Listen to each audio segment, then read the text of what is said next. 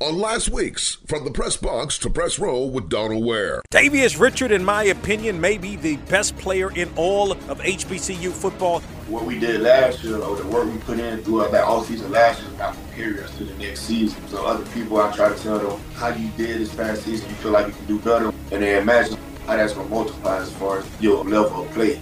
So really just trying to dial into, we weren't perfect last year, man. So we had a lot of mistakes last year. The only work that counts towards this season is what we put in this offseason, what we did last season. That's dead. It don't really got nothing to do with this season coming up. From the Press Box to Press Row is one of the hottest sports talk shows in the country. Join Donal each week as he takes you on a journey through the world of HBCU sports and pro sports and interviews with top sports and entertainment figures. That's From the Press Box to Press Row each week on your favorite station.